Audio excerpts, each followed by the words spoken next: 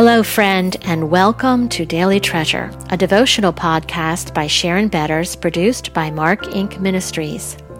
This week, our guest writer is our friend Marlis Roos, and I'm your narrator, Jane Ann Wilson. Today's devotional is Mesquite Trees, and today's treasure is, Blessed is the man who trusts in the Lord. He is like a tree planted by water that sends out its roots by the stream and does not fear when heat comes, for its leaves remain green, and is not anxious in the year of drought, for it does not cease to bear fruit. Jeremiah 17:7-8. Unlike invasive tumbleweeds we discussed yesterday, mesquite trees had grown in the Southwest for about 3,000 years before the first Europeans arrived. Native Americans used the wood for building, the bean pods for food, and the sap for medicinal purposes. The Spanish used the wood for fencing and furniture. Later settlers, wanting to turn the land into farmland and pastures, found the frail-looking mesquites to be imposing opponents with immensely strong roots that made clearing the land difficult. Mesquites often grow in groves with their long, lateral roots tangled together. The vertical taproots can grow as deep as 200 feet, and if the root is not totally removed, the mesquite can regenerate. The average height for a mesquite is 5 to 10 feet, but if well irrigated, they can grow to be 30 to 50 feet tall. That's amazing when you think they aren't really a species of tree, but a legume or pea plant. Early settlers didn't understand that those trash trees actually are one of the reasons the soil was so fertile. Legumes are nitrogen-rich and provide valuable nutrients to the soil that many crops strip from the soil. With this botanical background, the contrast between tumbleweeds and mesquites is clear. While tumbleweeds break away from their weak taproot to be blown aimlessly by the wind and scatter their insidious seeds far and wide, mesquites root themselves deeply, not only to their food and water source, but also to each other.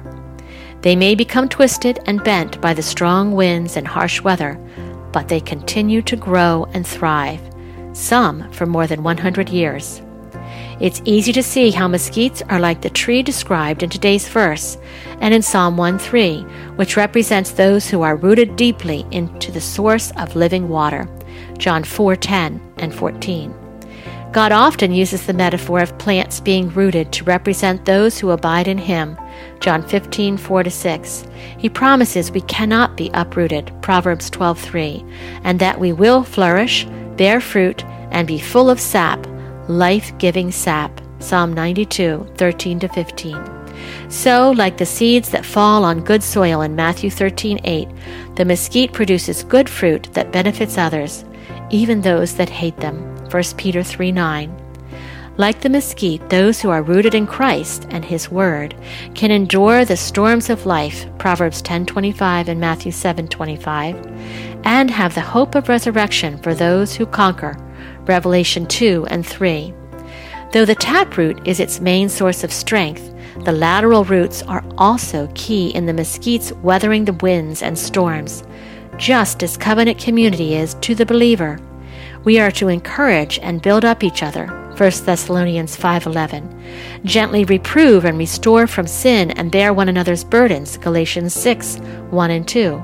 Rejoice and mourn together, Romans 12:15, and live in the unity of the Father and Son, John 17:22. We cannot do it ourselves. Though there are bigger, more popular trees than mesquites, few are as strong and giving.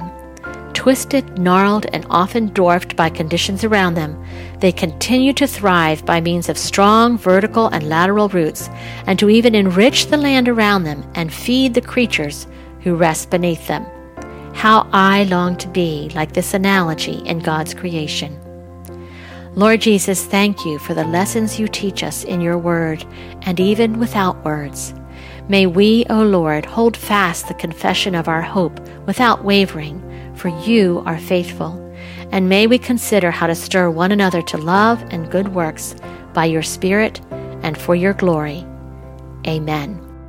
Friends, thanks so much for joining us for this Daily Treasure podcast. And I know that the Lord is using the words of Marlis and the narration of Janie Ann to just encourage you in your own walk of faith in a way that helps you to reach out to others with the treasures of encouragement that God has given to you. And it's our prayer as a team that you will be very intentional about praying about who God wants you to touch with the hope of Jesus today. We also hope that you are praying for us and with us as we continue toward October 31st, where we will be having our Treasures of Hope non-event event. Our Treasures of Hope non-event event ends on October 31st. And we are praying that God would move people to give $100,000 toward the ministry of Mark Inc. We are praying that these funds would come in so that we can continue to release more free resources, where we can add support staff, where we can review our website and our different platforms to make sure they are as effective as possible. And we need your help to do that. Would you pray with us? This is a really big goal for a tiny ministry. And yet God has always given us what we need through his people. Would you consider whether or not you are one of those people? We know these are hard times. We know that it's difficult financially, but we know that prayer does something amazing and powerful. So we're asking you to pray. Even if you cannot give, will you please pray for those to whom God has given the funds that are designated to help us continue to offer the help and hope of Jesus. So you can go to helpandhopenow.org, where you can safely give and where you can learn more about the Treasures of Hope non-event event. I'm Sharon Betters. Thanks so much for joining us, and may you remember that God is sovereign and you can trust him no matter where he leads you.